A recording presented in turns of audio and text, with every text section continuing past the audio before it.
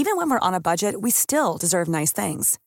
Quince is a place to scoop up stunning high-end goods for 50 to 80% less than similar brands. They have buttery soft cashmere sweaters starting at $50, luxurious Italian leather bags, and so much more. Plus, Quince only works with factories that use safe, ethical, and responsible manufacturing. Get the high-end goods you'll love without the high price tag with Quince. Go to quince.com/style for free shipping and 365-day returns. Mom deserves the best, and there's no better place to shop for Mother's Day than Whole Foods Market. They're your destination for unbeatable savings, from premium gifts to show-stopping flowers and irresistible desserts. Start by saving 33% with Prime on all body care and candles. Then get a 15-stem bunch of tulips for just $9.99 each with Prime. Round out Mom's menu with festive rosé, irresistible berry chantilly cake, and more special treats. Come celebrate Mother's Day at Whole Foods Market.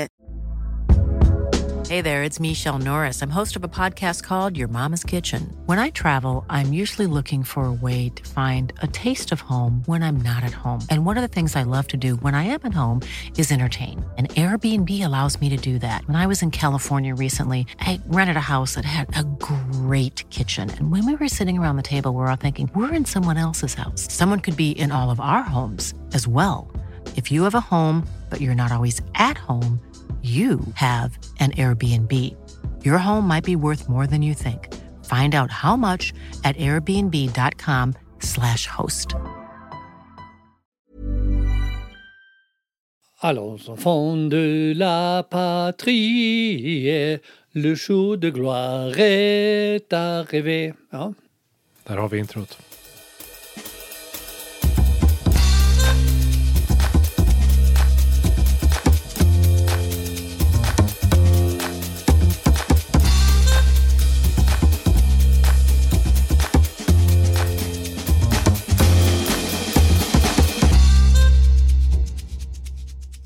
Bonjour à tout le monde et bienvenue dans l'épisode 15. Det var franska, ifall någon som undrar. Fantastiskt uttal. Välkommen till avsnitt 15 av Vinskolan. Din röda tråd genom vinvärldens oändliga textilfabrik. Och vi som idag ska sy och ska klippa. Vi som ska göra och ska tippa. För den stora galakvällen så ska vi sy modellen. Är jag, barnarbetaren med för låg årsinkomst Carl Johan och Mr. Jean-Paul Gaultier själv tillika min far Mikael Mölstad. Jean-Paul Gaultier är en liten favorit faktiskt. Ja. Jag trodde bara jag skulle bli skräddare eller något sånt där. Nej, men liksom en modikon. Ja, men jag tänkte för att sy ihop det här så vill jag ju ha en fransman i introt här, tänkte jag. Ja. För temat idag är ju inte bara ett vin eller en person utan hela landet Frankrike. Ja, det ska bli väldigt roligt. Jag har sjungit Marseillaisen hela dagen. Ja, det har du faktiskt gjort. Det är ingen lögn. Du har suttit och nynnat på den. Och tanken är nu liksom framöver att vi ska beta av lite vinländer. Kanske blir typ varannat avsnitt så kommer vi ha ett vinland, eller hur? Ja. Utan att fördjupa oss allt för mycket. Frankrike kan man ju prata flera dagar om. Ja. Vissa kan bli lite mer fördjupning, andra blir lite mer på ytan. Och här ska vi titta lite grann på Frankrike på ytan. Exakt. Och liksom frågan vi kanske försöker besvara här lite. Det är ju inte vad som är inne i Frankrike just nu så mycket. Utan det är mera så här, hur kommer det sig att vinlandet Frankrike är det är idag? På något sätt så här, hur har vi kommit fram till det? Och som sagt, det finns ju många länder vi vill prata om och kan prata om. Men det är omöjligt att inte börja med Frankrike på något sätt. Och jag tycker också, eftersom det här blir lite på ytan, så har vi ju den här Facebookgruppen. Just det. Vinskolan. Där ni som lyssnar gärna får ställa frågor. Kanske vi svarar. Eller kanske någon annan svarar på det här. Där man har lite speciella nyfikna frågor på de här länderna vi kommer att prata om. Exakt.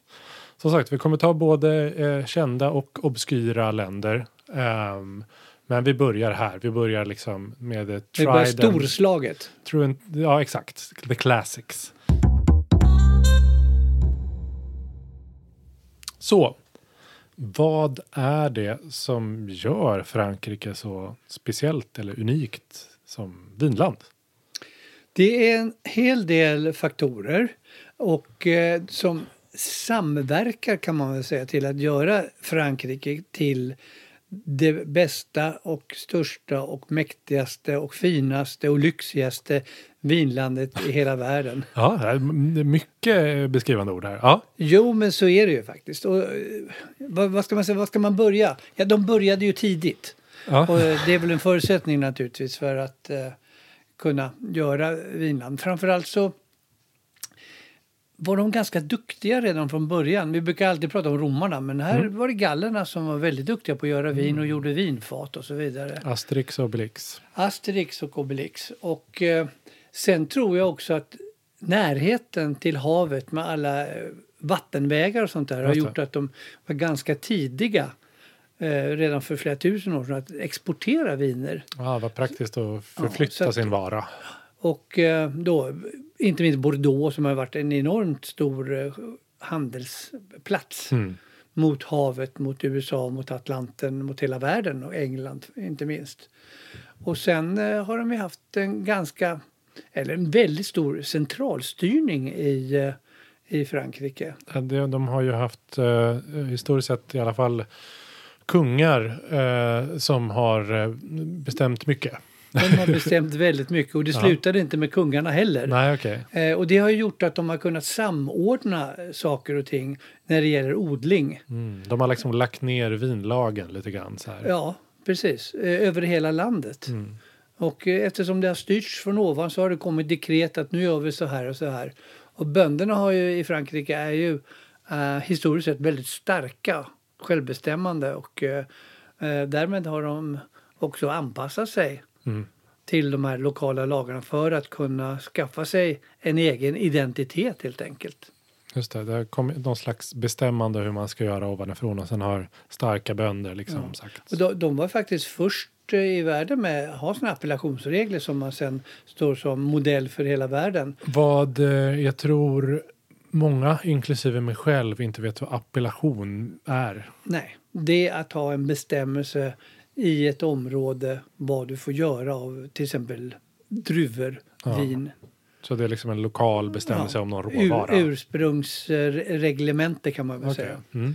Och det fanns ju redan på 1400-talet läste jag någonstans med ostar som Roquefort. Fick till exempel bara göras i den här lilla byn med omnejd som heter Roquefort då. Ja, då bara de fick heta det kanske. Ja, just det. Så att, och det var ju som sagt Paris som bestämde och så blev det så här. Kalixlöjrom. Ja, idag. Det var DOP. Ja. Och det här har ju fortsatt under århundradena att de har varit väldigt klara för vad man ska göra vad man ska göra var. Och det har ju gjort också att det har blivit en enormt bredd. Landet är ju stort, det är större än Sverige. Och det görs ju vin i alla stilar så att de har fått möjlighet att utveckla det här under så många hundra år. Och sen tror jag att det är en ganska viktig sak som man inte tänker på alla gånger. Att Frankrike är ju väldigt matkulturintresserat. Från början? Från början till slut. Nej, men de har ju väldigt stark matkultur och är väldigt stolta över sin matkultur. Minst sagt. Och vinerna är mycket ofta, eller kanske nästan alltid, gjorda för att drickas till mat. Till skillnad från många andra länder. Där drack man dem till mat, men här är vinerna gjorda för att njutas till mat. Som de ansåg var liksom en hög kultur. En helt annan vinkel kanske om man är lite fördomsfull kanske framförallt mot våran del av Europa att man drack alkohol för att supa. Alltid gjorde man säkert i Frankrike också. Men att då kanske många redan från lång tid tillbaka var gjorda för mer än att bara bli full på. Ja, alltså det är en del av deras kultur som ingår alltså i mat- och dryckeskulturen. Sen har de väl druckit vin på ett sätt som inte vi skulle tycka var hälsosamt. Vinkonsumtionen i Frankrike har ju gått ner enormt de sista 50 åren. Men det var ju för att de fick sluta dricka på arbetsplatser och sånt där. På lunchen och... Finns det något mer franskt att liksom bygga ett hus och dricka vin samtidigt? Ja, det går. Italienarna och spanjorerna var säkert inte annorlunda de heller. Inte svenskar heller för den delen. Det var ju ett problem också på arbetsplatser, vet jag. Jo, men det var inte legaliserat kanske. Nej, sant. Att man fick supa på arbetsplatsen. Nej, men det är väl och mycket bra historia om Wien och Frankrike. Att de hade sån, man borde istället för att vara så här, köra bil. Deras så här, fyllerilag var typ, du bör inte ha druckit mer än en halv flaska vin. Och sådana där tydliga, väldigt franska regler. Men lite flexibelt så. Ja, och det är ju ganska liksom bra bild. Okej, det här är det som liksom olika delar som har format det vi känner till och idag. Det görs ju vin i alla departement i Frankrike. Och längs floderna framför allt. Det var ju väldigt praktiskt. För, som sagt, man kunde frakta vinerna sen vidare på floderna. Och därför har det gjorts då vin i alla stilar. Rött, vitt, bubblande, sött, you name it. De är inte specialiserade på någonting utan de kan allt. Ja, men alltså det har ju varit specialiserat i olika områden. Ja, men såklart. Men Frankrike som land har inte behövt säga att så här, vi är bra på det här för de kan allt. Så har det varit. Ja. Och så har de också blivit förebilder för hela världen senare. Och det är väl mycket det kommer att handla om här. Att Frankrike är faktiskt lite bättre än andra. Ja, de kanske har någonting där. För en gångs skull har fransmännen en anledning att vara lite sådär, franska. Malliga. Ja, väldigt franska. Lite sån, näsan upp, cigarett, baguette. All right. Men om vi vrider tillbaka klockan, om det här är liksom lite yttre ramarna då. Var började liksom Frankrikes resa mot vinvärldsmakten så att säga? Var i historien börjar vi? Ja, om man går från gallerna och framåt. Jag vet gallerna, var är vi då? När är vi då? Då är vi runt Kristi födelse. Länge sedan.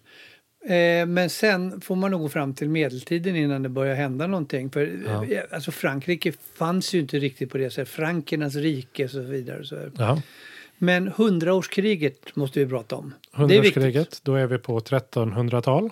1300-tal, mitten på 1300-talet till mitten av 1400-talet. 100 år, logiskt. 100 år. Men de krigade inte hela tiden, utan det var massa olika krig. Det kan man ofta tro när det heter 100-årskriget. Då tänker man, de krigade nog i 100 år. Men det gick i generationer mellan folk. Fick vi. Ja. Redan min farfars far började kriga. Ja, exakt. Men det här var ju ett krig mellan engelsmän och fransmännen. Just det. Och engelsmännen ville ju ta över Frankrike i stort sett. Vi har hört en plan för engelsmännen så länge vi kan minnas. The Continent. Ja.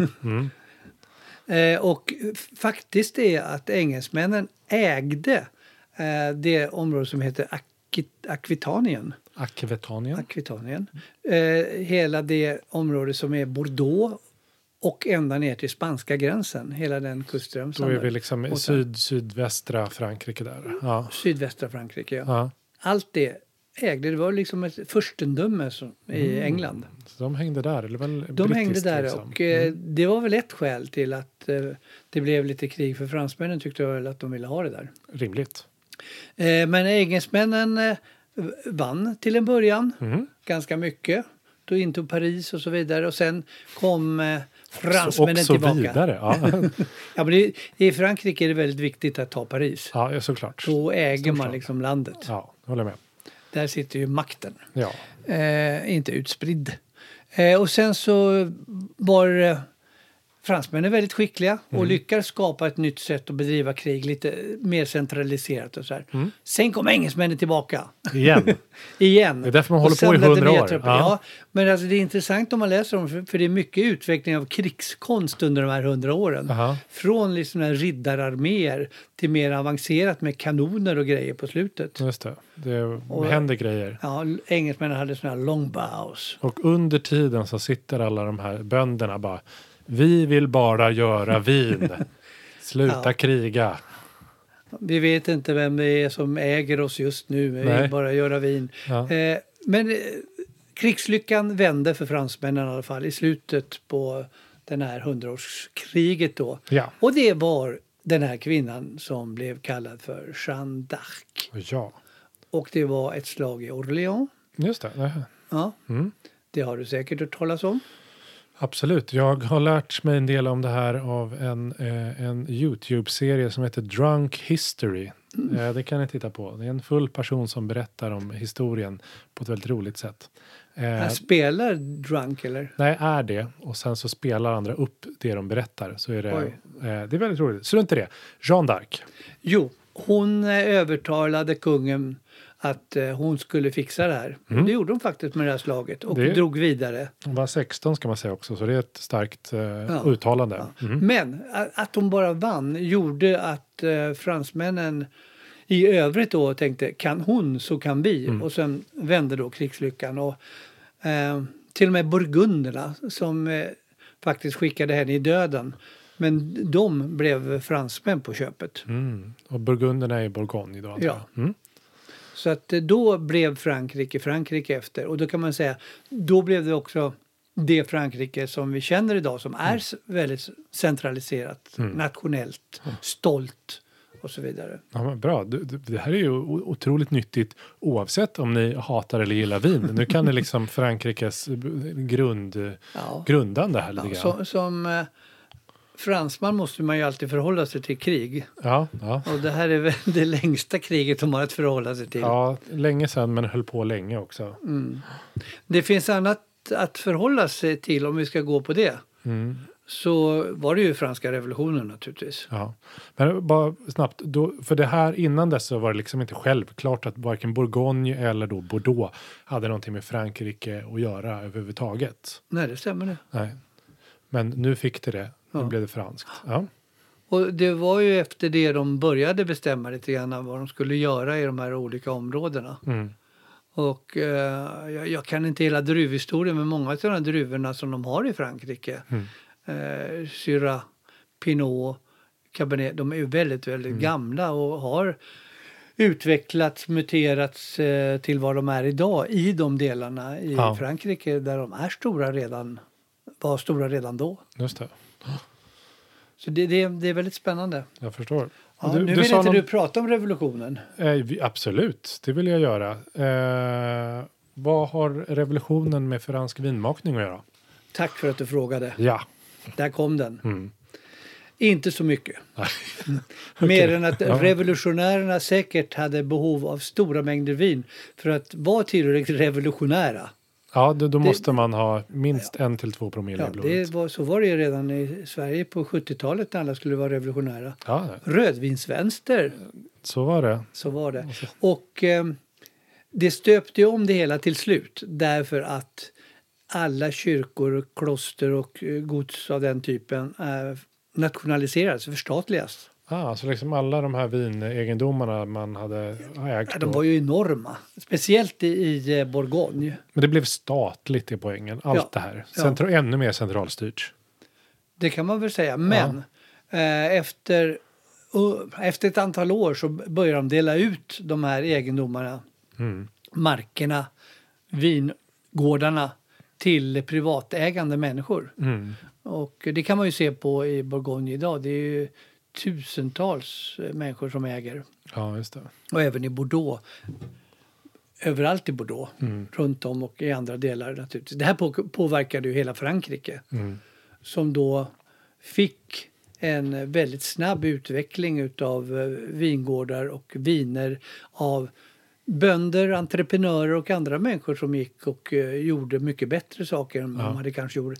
Även om man inte ska förminska munkarna, för de har ju betytt enormt mycket i alla länder. Såklart. Och i synnerhet i Frankrike för att utveckla vinodlingen. Ja, och om man vill lära sig lite mer om munkarna så pratar vi om det i avsnitt 4, tror jag att det är, om vinhistoria. Där det är lite mer breda penseldrag. Där pratar vi lite mer om betydelsen av munkar. Munkarnas betydelse.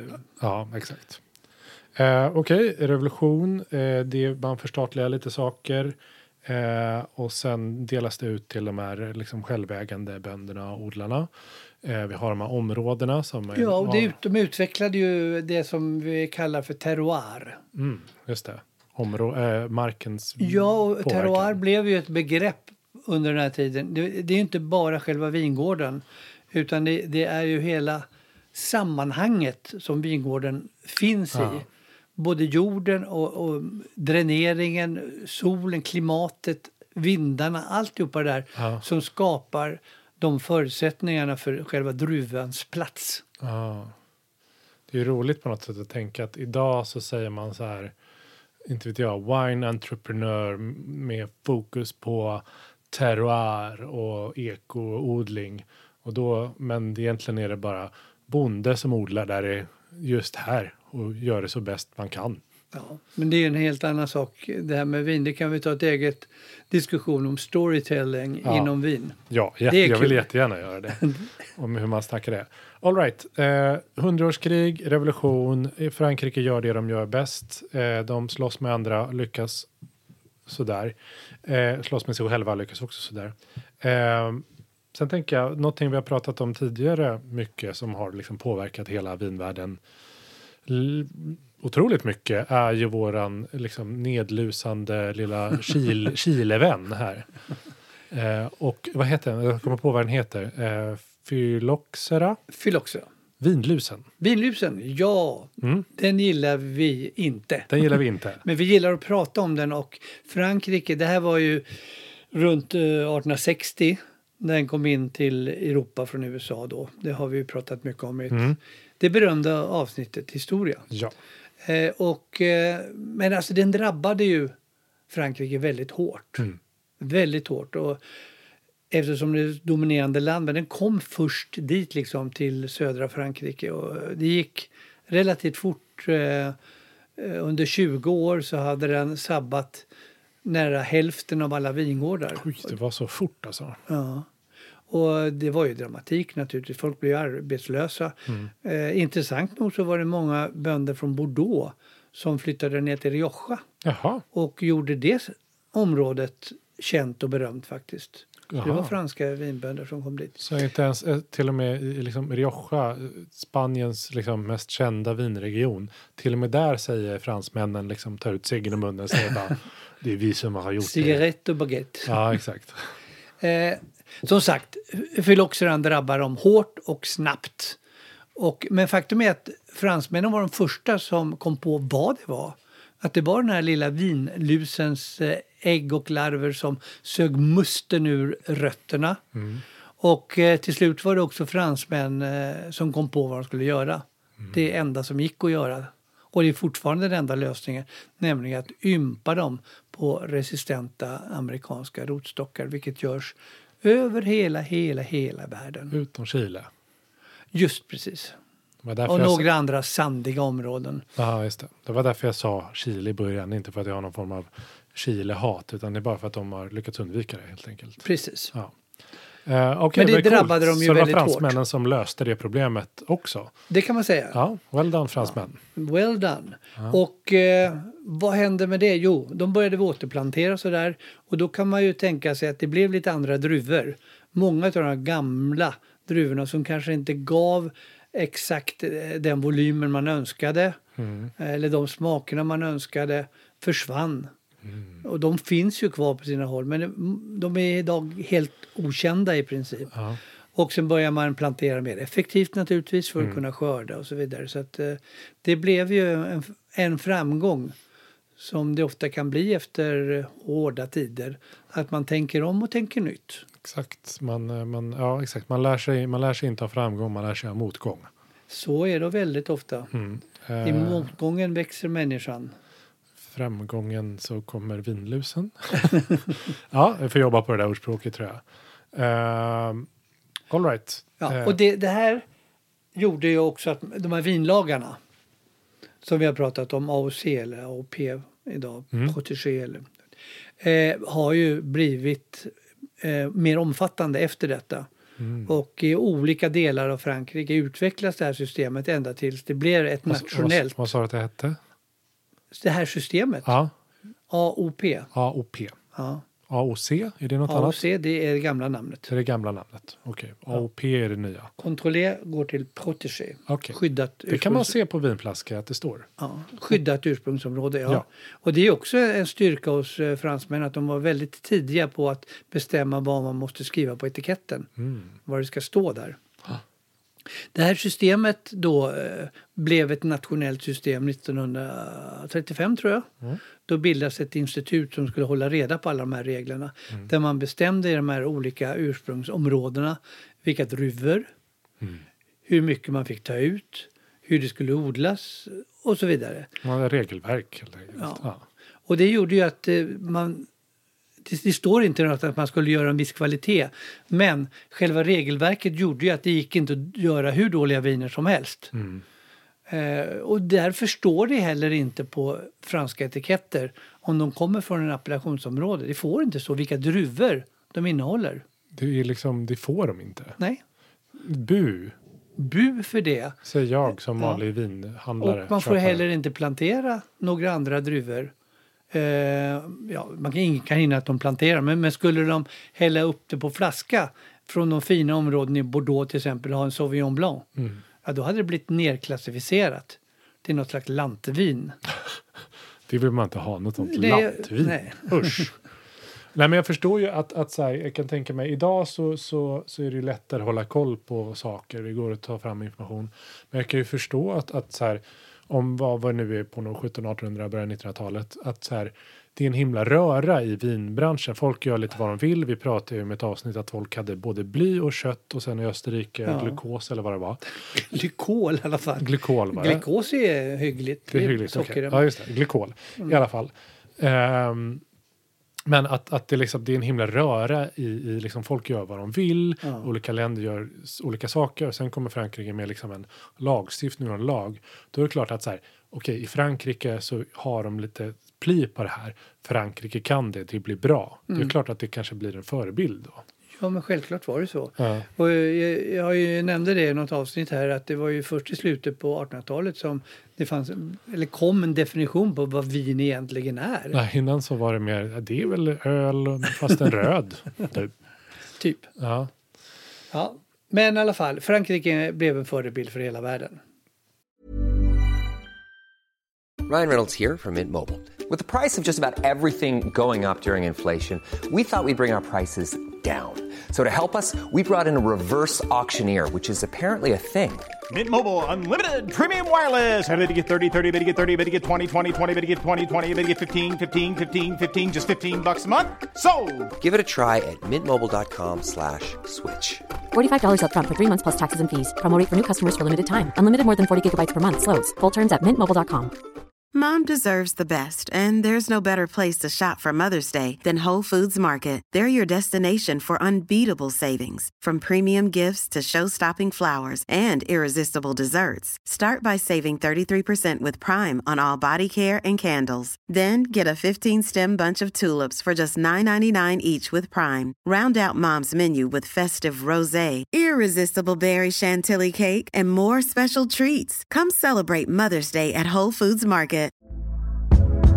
Hey there, it's Michelle Norris. I'm host of a podcast called Your Mama's Kitchen. When I travel, I'm usually looking for a way to find a taste of home when I'm not at home. And one of the things I love to do when I am at home is entertain. And Airbnb allows me to do that. When I was in California recently, I rented a house that had a great kitchen. And when we were sitting around the table, we were all thinking, we're in someone else's house. Someone could be in all of our homes as well.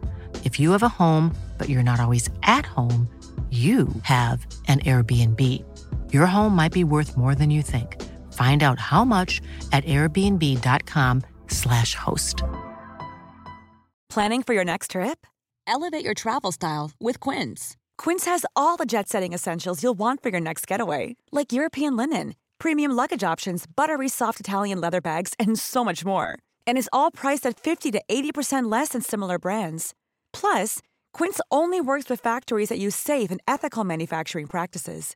Pack your bags with high-quality essentials you'll be wearing for vacations to come with Quince. Go to quince.com/pack for free shipping and 365-day returns. Ja. Och alla deras vinstilar kommer att bli en förebild också. Ja, verkligen. Och är det fortfarande. Så men hela världen idag var väl typ Europa? Ja, alltså då var det ju inte så himla stort i Europa. Varje land hade ju sin stil. Men det var de som ville utveckla sina viner såg väldigt, väldigt mycket upp till Frankrike även inom Europa. Såklart. Hur ogärna de än vill många gånger. Men nej, det här handlar ju om alla nya vinländer. Ja. När man skulle skapa nya vingårdar och nya vinstilar så var det enklare att kika på Frankrike och sno idén därifrån. Just det. Frankrike, en förebild. Det är ni nöjda över alla fransmän som lyssnar nu. Ha? Känner ni det? Kan ni klappa er på bröstet? Säga, vi är de som bestämde det här. Allons enfants de la patrie. Exakt. Okidoki. Bra. Men det finns ju i Frankrike finns det ju massa regioner som man har mer eller mindre koll på. Vi har inte tid att gå in. Vinregioner. Alltså. Ja, vinregioner ska vi säga. Det är det vi pratar om i den här podcasten. Oftast om vi inte pratar om olika krig. Men i Frankrike pratar man om departement också. Departement, ja. Men det är inte detta. Nej, nu pratar jag om vinregioner. Eller jag frågar dig, det är det ordet jag har hört. Ja, men det stämmer bra. Bra. Så får det bli. Och så här, vi kommer återigen, om vi börjar alltid lite brett, sen kommer vi komma in på regioner så småningom framåt över, mer specifikt. Vi har pratat om champagne lite grann. Ja, men jag vill jättegärna prata om Bordeaux och Bourgogne och sånt där. Vi kommer ner. Gräva oss ner i terroirerna. Efter vi är klar och reda ut 100-årskriget så kommer vi till det. Men så här, vilka vinregioner finns det i Frankrike? För att de heter ju speciella saker. Vad typ de man kan är så här champagne och så. Och kanske vad är de kända för? Ja, ska vi börja från toppen kanske? Norr till söder. Det kan vi göra. Ja. Och var börjar vi då? Vi börjar med champagne. Då börjar man med champagne. Ja, men det ligger längst norrut. Okay. Och det är det svalaste området. Och där är det ju de kända för att göra de här mousserande vinerna. Även om man gjorde stilla viner från början. Så är det liksom lyxvinet i Frankrike som är känt över hela världen. Och där hoppas jag att ni kan nu, ni som lyssnar på podden. I champagne så gör man alltså drycken champagne. Ja. Det kan ni komma ihåg nu. Det är lite en sån lek man kan ha. Champagne, vad är det de gör? Champagne. Ja. Och ingen annan får göra champagne för då kommer de att stämma häcken av dem. Ja, de har försökt. Ja, där har vi dyra druvor, dyra viner och dyra slott och dyra vanor överhuvudtaget. Fantastiskt område att resa i. Fint, kallt, lite kyligare. Ja, de har lite problem med frost där på vårar så att det ligger lite inlandet. Just det. Bra, och då promenerar vi längre söderut. Ja, alltså lite österut. Tänker jag mot Tyskland. Ja. Och där har vi Alsace som heter Elsass och har vandrat mellan Tyskland och Frankrike under många olika krig. Och där kan man ju säga, det är ett litet Tyskland i Frankrike. Det skulle de nog inte gilla, va? Eller? Ja, det får de ta. Okay. De pratar Tyskland. Ju faktiskt en tysk dialekt där om de inte pratar franska. Alsacien. Ja, okay. Lite som Schweizerdeutsch som du har varit uppväxt med. Det är sant. Och druvorna är då tyska. Det är Riesling och Sylvaner, Pinot Gris, Grauburgunder och så vidare. Det är så Alsace, de är lite kända för att göra kanske lite fransk variant på tyska klassiker på något sätt. Ja, ganska tyska i stilen faktiskt. De är fräscha, bra syra och de har också den egensinnigheten att de får skriva druvans namn på etiketten liksom man gör det i Tyskland. Just det. Det är ju bra för dem. Så det är den enda appellationen där druvnamnet står. Det står liksom Riesling och Pinot Blanc eller Pinot Gris. Eller det är ju spännande. Att de kanske inte var med när de bestämde den här grejen för då var det tyskt eller någonting. Precis. Då fick de behålla det. Men de gör ganska mycket röda viner också. Pinot Noir har de blivit riktigt kända för. Alsace, så att det är väldigt trevligt att besöka. Man kan liksom cykla igenom området på några timmar. Fint. Om man cyklar fort. Om man cyklar jättefort och hänger bakom en bil. Ja. All right, nästa område. Loire. Det ligger långt upp till väster då. Ja. Och det är den långa floden. Loire som börjar i Bourgogne faktiskt och går ända ut i Atlanten. Och där gör man alla möjliga viner därför det är så vidsträckt område. Det är säkert 50 mil som floden innan den rinner ut i Atlanten. Okej, 40 då. Stort oavsett. Stort område, mycket viner. Torra, bubbliga, röda, kraftiga på Cabernet Franc. Vita på Sauvignon Blanc. Eller vita på Chenin Blanc är de är väldigt kända med. Och ute vid kusten gör man muscadeviner. Som är lätta, fräscha till skaldjur och så vidare. Så ett väldigt roligt område fullt av slott. Ja. Och slott. Men ganska småskaligt och har kanske hamnat lite i skymundan. Idag så är det faktiskt känt för en hel del naturviner, småbönder som jobbar. Bra. Jag ställer inte så mycket följdfrågor. Det behöver du inte göra. För nu kapar vi igenom det här. Så får ni komma ihåg ert favoritområde och vad som sagt. För du nämnde du antar att Bourgogne blir nästa. Ja, så är det. Och Bourgogne är ju, det har vi ju nämnt flera gånger, det är liksom hemvist för Pinot Noir och Chardonnay har varit det länge. Där de har finslipat dessa 2 druvdiamanter för att det bara ska bli bättre och bättre. Och vinerna är ju superberömda, nästan lika berömda som Bordeaux över hela världen och blir allt dyrare. Fantastiska område med Chablis i norr, Chardonnay, och ett litet annat område där nere som heter Beaujolais. Där man gör på druvan Gamay. Lite lättare fruktiga viner. Just det. Men också väldigt trevligt att besöka. Det är ganska nära till alla små vinappellationer. Där. Bra. Ja, vad har vi mer? Jag går vidare. Kör på. Jura. På gränsen mot Schweiz. Där finns också schweizisk Jura. Ingenting med dinosaurietiden att göra. Det är det säkert. Ja. Att det är döpt efter det. Ja. Jurassic Park. Och det är inte mycket att säga om det. De gör viner på gamla druvor har varit eftersatt. Idag är det jättepopulärt att dricka viner på Trousseau. Har det varit eftersatt? Ja, utvecklingsmässigt. Viner på druvor som Trousseau, Pulsar och Savagnin och det här. Och lika eftersatt kan man säga som Savoy, som ligger uppe i skidbackarna nästan. I Val d'Isère. Så det är liksom 2 områden som ligger väldigt nära varandra. Ja, det gör de. Ja. Och om man säger att Jura ligger mot Schweiz så ligger Savoie mot Italien mer. Ja, och Savoie är det man kallar Savoyen på svenska då? Ja. Okay. Det är gammalt kungadöme som hörde till Italien. Grattis. Och där gör de också bergsviner som har blivit väldigt populära idag. Ja. På druvor med andra namn. Spännande. Ja, vi går väl vidare. Vi går över till andra kusten. Andra sidan. Skit i Schweiz, nu är vi mot Atlanten. Ja, Bordeaux. Och Bordeaux har vi ju pratat om i den här historien med England och så vidare. Och Bordeaux blev ju väldigt framgångsrikt för att alla handelshus och alltihopa sånt där som huserade där i staden och gör det fortfarande. Och slotterna blev ju, eller det byggdes väldigt mycket slott där på grund under 1700-talet på grund av att det fanns stora rikedomar helt enkelt. Och vinerna därifrån blev också väldigt kända. En blandning då utav där Cabernet Sauvignon är liksom kungen av druvor. Kingen. Tillsammans med Merlot och Cabernet Franc till exempel. Precis. Och de var ju väldigt tidiga på att exportera de här vinerna, inte minst till England. Pratar vi lite om i druvorna, du ska ha koll på avsnittet också. Verkligen.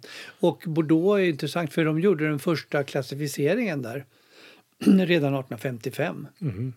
Där de bestämde vilka slott som är bättre än de andra och så vidare. Så att de grupperades in. Ja, som en slags sån kö in till Spybar fast med slott. Kanske man kan dra den liknelsen. Jag skulle inte göra det så ofta bara. Klockren tycker jag. Bra, nästa. Får jag gissa på att det blir Rhône nu? Ja, och det är Rhônefloden som då rinner ut i Medelhavet. Yes. Jättegamla odlingar, brant som tusan. Coolt. Längst upp. Häftigt. Ja, Syrah kommer därifrån. Det kommer därifrån? Ja, det kommer väl kanske från Persien, vad vet jag. Ja. Det finns en stad som heter Shiraz där. Gjort sig känt för. Och i söder har vi då det stora området Châteauneuf-du-Pape som betyder påvens nya slott.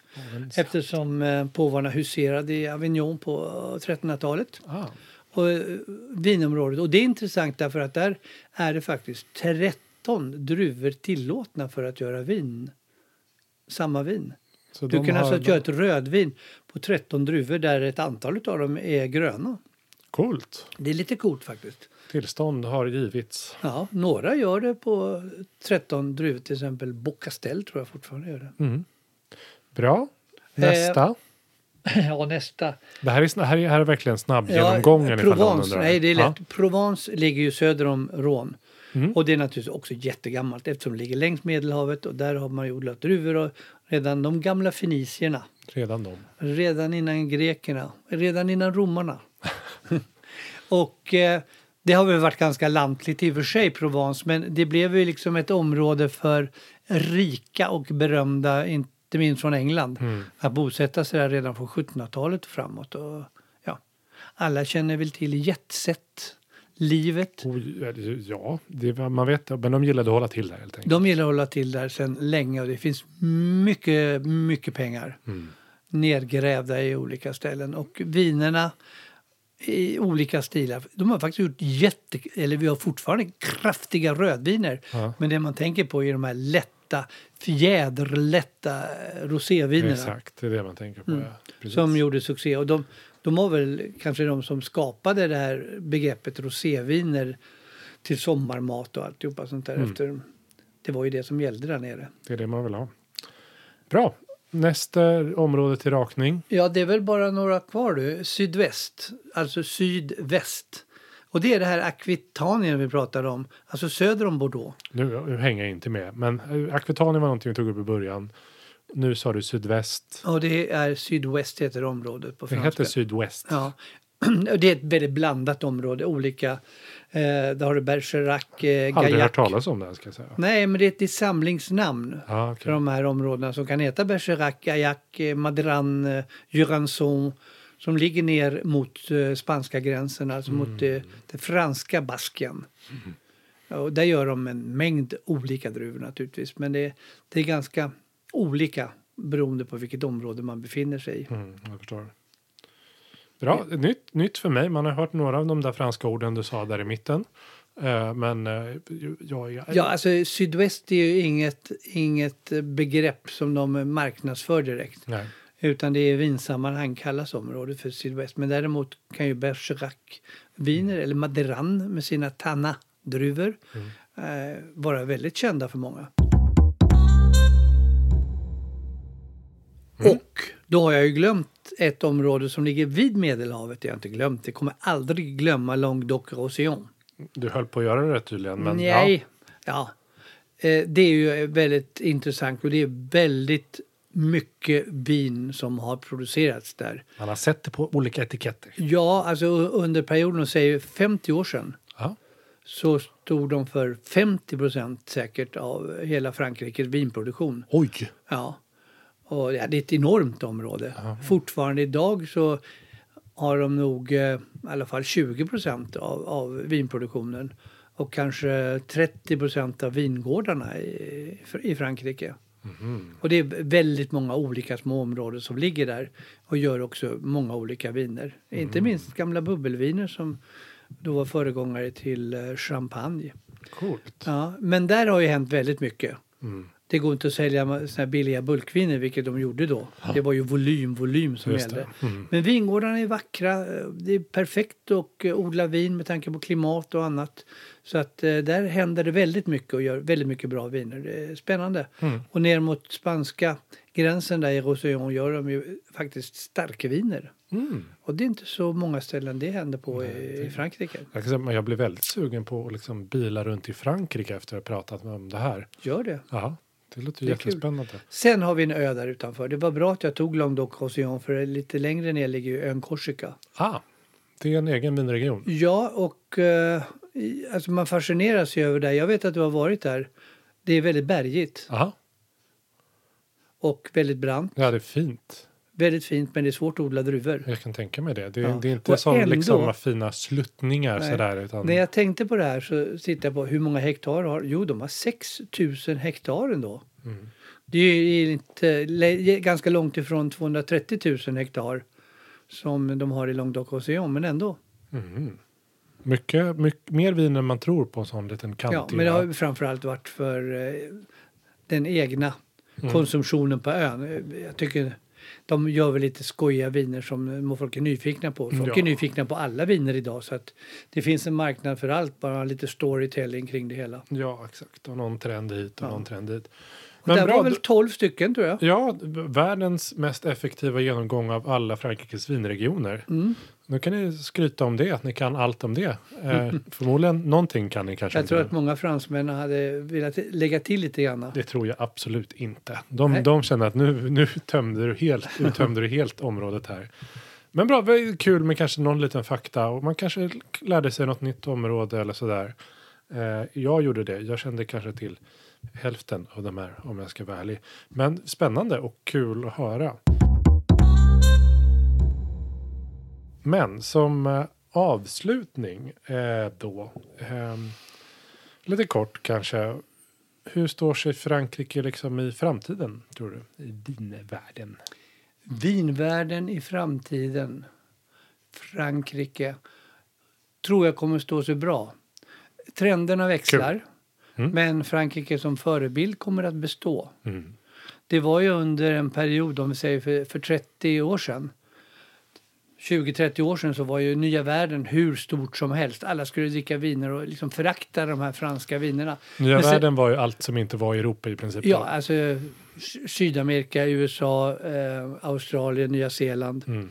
Men efter ett tag så började de tröttna på de här kanske lite väl marknadsanpassade vinerna. Och samtidigt som de kom på att de originalen till de här finns ju i Frankrike. Aha. Och så börjar folk söka sig tillbaka till Frankrike. Så det har varit en väldigt stark rörelse att Frankrike har etablerat sig på nytt i många unga människors vinhjärnor. För att de blir nyfikna på originalen. Och nu kanske det svänger över igen. Nämligen att nya världen börjar göra andra spännande viner som kanske inte är direkt franska. Nej. Utvecklar en egen stil. Och då blir folk nyfikna på det igen. Då blir det lite trendigt att hitta små independent vingårdar i Australien eller Kalifornien eller var helst. Eller om den här liksom trenden som i alla fall finns i Sverige, att liksom östeuropeiska länders vinmakning blir intressant. Ja, det är ju kommit tillbaka till de ursprungliga viner med orange och så vidare. Exakt. Gammaldags vinmakning helt enkelt. Men jag tänker, Frankrike är väl de som gör mest vin i världen idag, måste det vara. Italien gör mera vin. Italien gör mer? Ja, men det är ungefär, de ligger på 50 miljoner hektoliter. Är det en påhittad grej eller finns det på riktigt? Hektoliter? Ja, i vinsammanhang pratar man om hektoliter. Aha. Det är alltså 100 liter. Va? Så att det i flaskor 50, det blir ungefär kanske 7 miljarder flaskor vin om året. Det är mer än jag kan se framför mig. Det är väldigt många. Det är väldigt många. Väldigt, väldigt mycket flaskor. Ja, och det är stor glasindustri. Ja, just det. Så man inte får sälja flaskorna till Kina sen, lärde vi oss i förra avsnittet. Ja, inte de finaste Bordeauxflaskorna i alla fall. Kan de fuska med dem. Bra, jag tänker så här, vi kan ju hålla på och prata i Frankrike och i en oändlighet, och jag vet hur mycket du kan. Du har varit där, du har pratat med olika sådana män som heter René och Jean-Paul och annat. Men jag tänker att vi rundar av här. Ja. För då vi fördjupar oss i René och Jean-Paul vid denna tillfälle. Exakt. Men nu har vi fått lite översyn över Frankrike och varför den kanske har den ställningen i vinvärlden den har idag. Och alltid haft. Jag har pratat lite 100-årskriget, lite vinlus igen, lite AOP/AOC, snabbt om vinregionerna. Och att Italien då gör mer vin än Frankrike tydligen. Ja. Och så får du inte glömma Marseljäsen. Bra. Tack för idag. Tack så mycket. Hej då.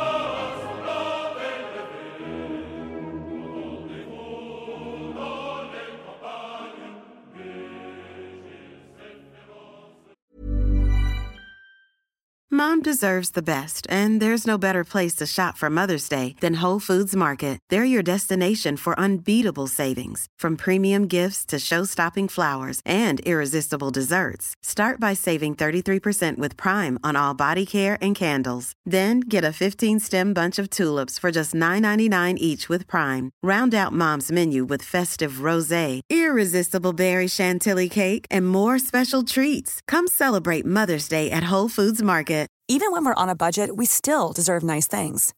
Quince is a place to scoop up stunning high-end goods for 50 to 80% less than similar brands. They have buttery soft cashmere sweaters starting at $50, luxurious Italian leather bags, and so much more. Plus, Quince only works with factories that use safe, ethical, and responsible manufacturing. Get the high-end goods you'll love without the high price tag with Quince. Go to quince.com/style for free shipping and 365-day returns.